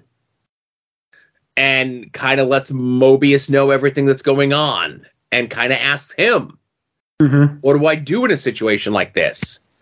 And Mobius tells a story where they had an anomaly, a variant showed up that was going to be responsible for the death of 5,000 people. And they get there, and it was an 8-year-old kid. And this person, who we later find out is Mobius, hesitated. And the person that he was with, who we later find out is Renslayer, does not hesitate. And does the job that they were sent there to do. But the fact that Mobius hesitated, people still died. Mm-hmm. And I think Loki needed to hear this story from someone who he has seen as his friend, and all of this. And this is what now gives Loki the impetus to not become the God King that he's always wanted to be, not to be the ruler of everything that he wanted to be, but to actually fix things. He may not be there with his friends to enjoy these moments that they are going to be able to live for, but on that walk that Victor Timely was being sent down, Loki makes the walk. And the Loki that we've seen during the majority of the series is stripped away, and he looks like we saw him in the Avengers movies and all the other movies. The outfit, the cape, the horns, and everything else. Love the horns. Love the horns. And he gets there, and he doesn't stop the loom. He reaches out, and he's grabbing the branches, and he's healing them.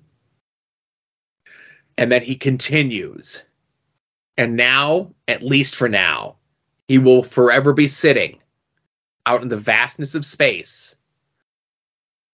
And it's less of a loom, and it's more of a tree when it gets turned sideways.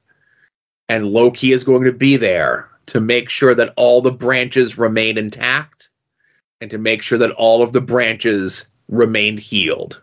It's almost like he's becoming from the god of trickery or lies to the god of stories or something like that, Joe. Like in the comic, you know? It's great character development for this character. Mm-hmm. And of course, everybody else gets their little bit of closure. Their storylines get wrapped up. Everybody's back working at the TVA. We get to see that there's now a second edition of the TVA manual. And Mobius gets that moment where he goes back and he gets to see himself living with his two sons, with the jet ski in the driveway, and he doesn't go back. He just stands there and watches and lets kind of time go by. Yeah, just lets time go by. Yep. So, there was discussion. Oh, go ahead. I'll let you make your remarks, and then I'll kind of give my final thoughts. Right, but there's one important thing that I think is very, very, very important, is when they rewrite the TVA manual, nobody puts it on Victor Timely's windowsill. Yes. There's a bit where he's doing the thing and he hears something and he looks as where he would have found the thing. So did they stop him from becoming He Who Remains, Kang? Like, I don't know, but if he has nothing to do with the time agency anymore because he created it in the beginning. Yes. But that's my one, comment. So I know there was a lot of discussion in the Discord in regards to this, yay or nay. And I feel as though a majority of the people did not like this show. Right. I will say it was definitely uneven. Right, but the high heights were high, man. Yeah, the high highs were high, the low lows were low. I think we talked last week and said that if this was a movie, that this is one of the rare Disney Plus shows that I think did not benefit from it being serialized. If, you cut out the beginnings, you cut out the recaps, you cut out all that stuff and just take those chunks of the actual narrative, maybe trimmed a thing here or there, and you put this out at about a 2-hour and change movie that everyone gets to consume from beginning to end in one sitting, I feel as though people would feel differently about this. I don't know. I think a lot of it has to do, as we discussed in the Discord, it has a lot to do with Jonathan Majors. I think that's what's leaving a bad taste in everybody's mouth. You know what I mean? But I think it would have been liked better, but I don't know how much better. I don't see people changing their mind on it, on consuming it in one sitting, because they would have got to the lows and would have went, I'll get to the next episode whenever I get to it. You know what I mean? Mm-hmm. I don't know if that makes any sense, It does. But well, at least Miss Minutes is back, and that's all that matters. Right, and we can't guarantee that she won't kill everyone. Right. I don't think she's going to be Jocasta, though, Joe. No, again, that was a lot of rumor and innuendo, speculation online, as it were, right? Right. But you know what I remember now? And I saw somebody put it out online back when they were doing the AIs, and I think it was the AI for either Spider-Man or when he took Jarvis out of his... It was when Tony took Jarvis out of his suit and made the AI into Vision. He needed a new AI, and that's when it became Friday. And he had all these flash drives, and it said like Friday on one, another name on another, and he had a flash drive with Jocasta on it. So I was like, oh, okay. When somebody showed me that, I was like, I wonder if, we've burned through Jocasta now. We can't do that. It would contradict the thing that happened in a movie 8 years ago. Just kidding. We could see it happening. You could fix anything you want with these movies. That's the magic of the Marvel Cinematic Universe, right? Right, especially with the loom being destroyed and all these stories coming together. Yeah. So, on to the Marvels. Mm-hmm. Not Captain Marvel 2. It's the Marvels. Right. So, because I was planning to go see this with my folks, with my wife and my son, we ended up watching Captain Marvel 1 Friday night before we went to go see it. I had seen it before. They had never seen it. And then we watched like a little 11-minute thing online that kind of gave you the recap of stuff. Right. And then the movie itself gives you the recap of Captain Marvel 1. So you were all recapped up? So technically, we didn't really need to watch Captain Marvel 1 before we went to go see Captain Marvel 2. We just had to watch, even if we didn't watch that 11-minute video, I think we would have been okay because they give you enough of a recap in the movie itself. Right. But I will say this, rewatching it, I forgot how fun the first Captain Marvel movie was. I am a guy who thinks people give that first Captain Marvel movie a bad rap. Yeah. I don't think it's terrible. I don't think it's the greatest Marvel movie ever, but I liked it. Yeah. It was what it was. I would like to say my story of going to see or the Marvels was, so I tried to get your other co-host Adam to go with me. He's like, I got no interest. It's Disney Plus.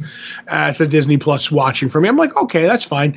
And he didn't get back to me, so I didn't get to go to the time that I wanted to. So I was like, I'll go to the 9 whatever at the Regal Theater up here. No bells and whistles, 2D, you know what I mean? No IMAX. I'm like, I'll go up on my own, whatever. I've seen a movie alone before. I'm not pathetic or anything like that. So I go up and I walk through the door and I come around the corner and there's 2 people sitting towards the front. And I noticed when I got my ticket, because you picked, that there's only 4 people in the theater. And I come around the corner and all I hear is, oh, and I look up and it's DJ and Brett. Oh, look at that. In Dixon. And I was like, what are you doing all the way down here? And they're like, oh, well, we went for sushi in Wilkes-Barre, and then we were going to go to Cinemark to watch the movie, but we didn't want the bells and whistles one. And for some reason, they had like a whole hour and 15-minute gap between that and the next one. So they're like, well, let's just drive to Dixon. They're running the regular like every 20 minutes. So we just happened to watch. And that's why he said in the Discord that the theater was filled with jerks, because it was just me pretty much. But that was cool. So we ended up getting to watch the movie, and then I got to get like Brett and DJ's opinion on it after the movie was over. So yeah. So again, I'm not really sure how much we could talk about this movie because it was good. I liked the movie. I thought it was fun. That's the best way to put it. And that's what I see a lot of people saying. And I think that is its second biggest problem.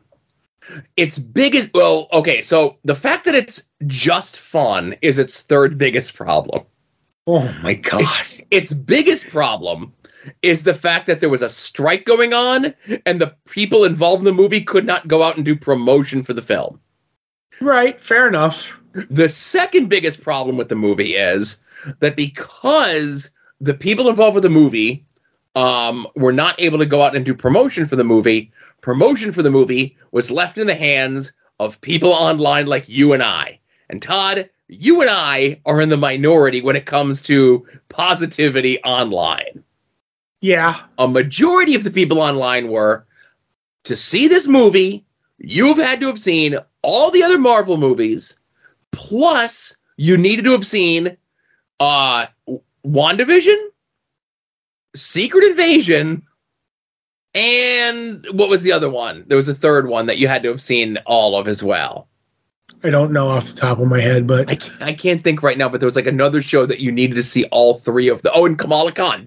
Kamala Khan, right? Yeah, she's in this. Right, she's in this. Miss Marvel, right. So if you have not seen all the previous movies, plus these 3 Disney Plus shows, don't even bother with this movie. You'll be lost. I don't think that's fair. And that's not fair, but that was a majority of the online discourse involving this movie. Okay. And I feel because of that, not a lot of people saw this, already had a negative opinion of the movie before they even got a chance to see it. And then let's say that you decided, like, I want to go see Marvels. I'm going to watch all these movies, or I've already seen most of them, but I'm going to watch these 3 shows so that I'm caught up. And then you go see the Marvels, and outside of Kamala Khan, Miss Marvel, you didn't really need to watch those other shows because they fill you in. And the movie especially, because everything with, like, Captain Marvel destroying the Supreme Intelligence, which I'm glad we finally got to see. It's all right there in her description of what, you know what I mean? Yes. So I think if you go and you watch those things, and Kamala Khan is a very light and a fun show. Scarlet Witch or WandaVision was very good, but a very deep, dark at times show. Secret Invasion, hit or miss, but also a very dark show. And you go and you watch these things, then you go see the Marvels, and it's just a light, fun movie. Mm-hmm. And like your tone can get thrown off by it too, right? Right. So the basic gist of this is the continuation of the Kree and the Skrull. We're at a point where it looks like we're going to reach an impasse in regards to all of this. But while this is going on, there's a Kree lady. Who's like Ronan the Accuser Part 2. Yeah, who's like... She has a name, and I don't even know what it was. That's one of my problems with the movie, but go ahead. So, and again, not a big deal, but another part of my problem is that because the makeup and the gimmick that she had on, she looked very much like Maya Rudolph, and it wasn't Maya Rudolph. Okay. All right, trust me. So she goes and she finds the other Kamala Khan band. The Bangles. The Bangles. Right. And with this, she gets an increase in power, and she's able to open up like all these doorways to travel throughout the galaxy. Mm-hmm. And this is causing the three people that have the light-based powers, Monica Rambeau, Carol Danvers, Kamala Khan, that anytime... Yet. What? Not Photon yet. Not Photon yet. She doesn't have a code name. Lieutenant Trouble was what her nickname was as a kid, and they don't pick that. But anytime they use their powers, they switch places. Mm-hmm. So now, with all this going on, Carol Danvers shows up at the negotiations, and she has the reputation as the one who killed the Supreme Intelligence. The Annihilator. So now, what? The Annihilator. She's the Annihilator. So now the evil Kree lady is like, you dare bring the Annihilator here to these peace conferences. Peace talks off. You're all going to die, right? Mm-hmm. Okay. So now we have our villain. We have her motivation. We have our heroes, and their powers are all wonky. So we get a bunch of stuff with them working together to try to figure out how to coordinate so they could use their powers and not be in a situation where they're going to be falling from the sky, which we get bits of before, right?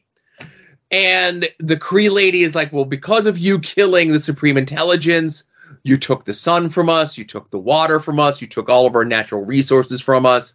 And the first thing that she does, and she goes and she steals the light, or no, what's the first thing that she takes? The air. The air from the Skrull world. The air from the Skrull world is the first thing that she takes. And the second thing is like, well, she says all these things that we took, natural resources. Well, what's the next one she's going to go for? They take the chance and say she's probably going to go for water. So they go to this planet that's like 98% water, and it just so happens that it's a race of aliens that only speak through song, and it just so happens that due to a bunch of necessities and so forth, that Carol Danvers, Captain Marvel, had to marry their prince, so she's the princess of the place. And luckily he's bilingual, that he speaks both regular speaking and singing. And again, it's a fun movie. So they're there to say like, hey, she's coming. We're going to help. We need your help. Get your armies together. And so one of my favorite bits in the singing thing is when Monica and Ms. Marvel are there while, Brie Larson, Captain Marvel's dancing with the king, the prince. And basically he sings to Monica that maybe she should smile more. Mm-hmm. Cracked me up because that was like the whole knock on the first Captain Marvel movie was that Brie Larson didn't smile. I was like, that's a good in joke. I like that. But anyway, go ahead. So then the next stop is that they're going to do is they're going to go to Earth, and the evil Kree lady is going to steal the sun to reignite the sun amongst the Kree homeworld, right? Mm-hmm. And while she's doing this, is it sword? What's it called? I think it is sword or spear. I forget. Right. So whatever it is. Saber. Saber. There you go. So Saber is being destroyed, and they have all the people there. But also while they're on Saber on their ship, they find like all these weird cocoons all over the place. Mm-hmm. And it appears as though Goose, the Flurkin, is having babies. Baby Flurkins. And all the little baby Flurkins are all over the place. And because of the damage, they need to evacuate, but they only have 2 escape pods. So they get the brilliant idea to have all the little adorable baby kitten Flurkins run around the ship and sucking up the people, because it's easier to get 300 kittens into 2 ships as opposed to getting 300 people into 2 ships. Right, because everybody knows Flurkins are bigger on the inside. That's right. They're like a cat version of a TARDIS, maybe? Yeah. Yes, I was going to do some cat TARDIS joke, but yeah, so like there's a bunch of like fun set pieces and stuff like this, right? And the movie's fun. You didn't really need to see all the other stuff, and I think people should go see it and give it a chance. And so they save everyone off the Saber ship. They all crash land on Earth, and the Flurkin are spitting the people up. They have the final battle with the evil Skrull or the evil Kree lady, and it's too late. There's too much power absorbed into the things because of all the different wormholes and portals and everything else that she had opened. So it appears as though Monica Rambeau goes and sacrifices herself to stop everything. Carol Danvers and Kamala Khan go back to Monica Rambeau's family home, and that's where Kamala Khan and her family are going to stay with Carol Danvers while they sort this whole mess out. And again, it was just a fun movie. And then we'll talk about the post-credit scene or the mid-credit scene here in a second. Yeah, like I said, I really enjoyed it. If I had any problem with the movie, and like we're being, honest here, I'm not going to be like, oh, negative. But it's one of the problems that I have with a lot of the Marvel movies is that the villains are cookie cutter and throw away, and we just kill them and they're gone. You know what I mean?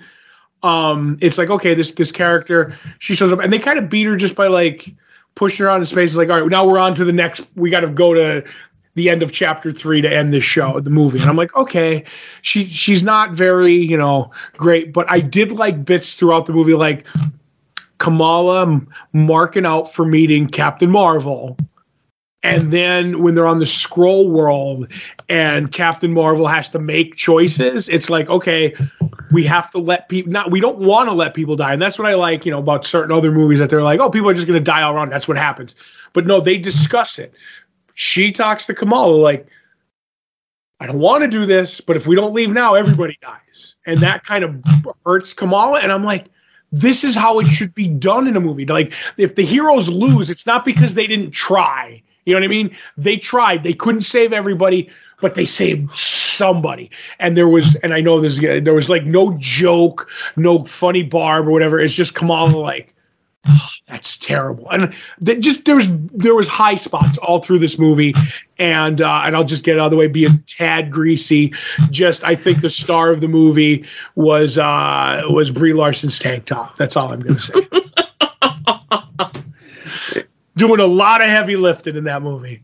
All right, fair enough. So, like I said, I enjoyed it. It was a fun movie. My kid liked it. My wife liked it. And, that's the most important thing is when the general populace give it a chance and go see it and they consume the stuff and they don't consume the stuff like people like you and I do. Right, that they understand it and like it. Yeah. Right. But I will say this. I was watching, and when Monica went into the other dimension, I was like, it's an alternate world. If only there was some group or team there that could help her get back somehow. That would be great. But I don't know if we're going to get that. So, well, obviously, part of Monica's character arc is that her mom and Carol were friends, and she was just a little kid. Monica went away in the snap, the blip, whatever we call it. She was gone for 5 years. And while Monica was gone, her mom had passed away from cancer. Yep. Well, she wakes up in a room, with these powers and saying this is her name. And the woman in her room is her mother. A variant of her mother, still alive, wearing the photon costume. Binary, my apologies. The binary Captain Marvel costume. And then the medical professional who's assisting them comes into the room. And he should know because he's Frasier. I hear the mutants calling, toss salad and scrambled jeans. So, again, she's in the X-Men universe, right? Right.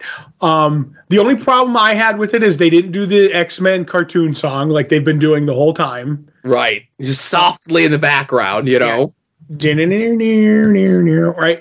And then the other thing was me and DJ were sitting there and we're like, if this is Fantastic Four, we're standing up and cheering, even though we hate when people do that in movies. We're standing up and cheering. And then she's laying in the medical bay and somebody walks by with a white coat and you see a hint of blue. And me and DJ are just like,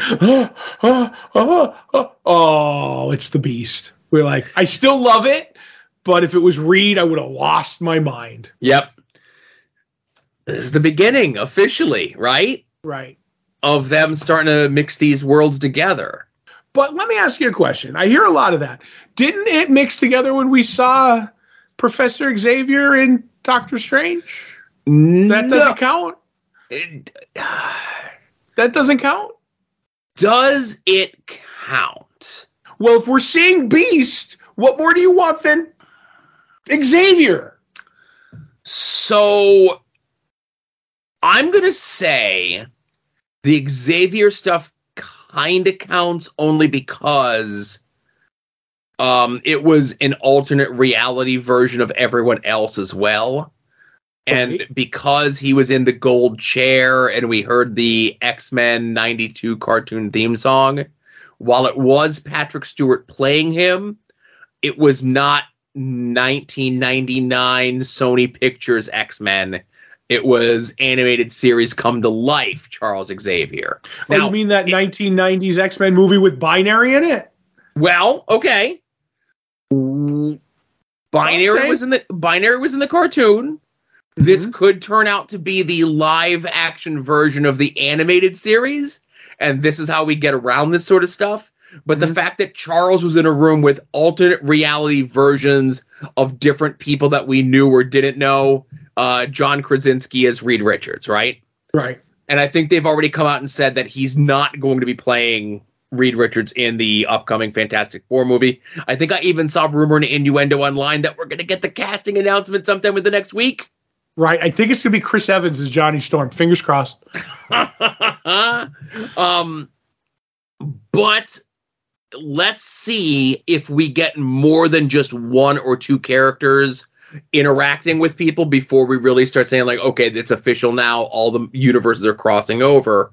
I definitely feel as though in the Doctor Strange movie, it was just, whatever you want to say, it was that Xavier plucked out to come to this meeting of the Illuminati type folks. This in Captain Marvel 2 shows that people from, the mainline Marvel Cinematic Universe can travel over to the Sony Pictures or the Fox Studios picture universe, right? Now we need the Corman Fantastic Four. Yes. Now, granted, we already saw some of this happen in the last Spider-Man movie. Where we saw the different iterations of Spider-Man all interacting with each other. But that's Spider-Man, and Spider-Man can do whatever he wants. And again, as much as I like that movie, they definitely just did that because the animated thing did so well. And they're like, well, we could do it in live action, right? Right. But this could have just been a fan servicey thing, and it means nothing. I don't think it means nothing just because Monica Rambeau is over there and we need her back, and we haven't named her Photon yet. So that's true. All right. Well, we got a lot to think about, right? Yep. Yeah. But that'll be for next week. We're going to do the thinking over the next 7 days, and then we'll come back and we'll report back to you, right? Right. So we have no shows or movies for next week then. Correct. We get a week off, and then we get 3 glorious weeks of Doctor Who's specials. That's right. Glorious Purpose. I have the episode. Did I include the episode names in my notes? The Star Beast, Wild Blue Yonder, and The Giggle. Now, listen, I'm not laughing. I'll just say that. I didn't see anybody laughing. Did you? No, not at these. But I kid Todd because we'll be talking about Doctor Who in 2 weeks. Next week will be a nice light show for the holidays. But thank you, everyone, for listening all the time, this time, every time. This was episode 684 of Longbox Heroes. Again, for Todd, this is Joe saying, catch you all here next week. Remember, be a faucet, not a drain.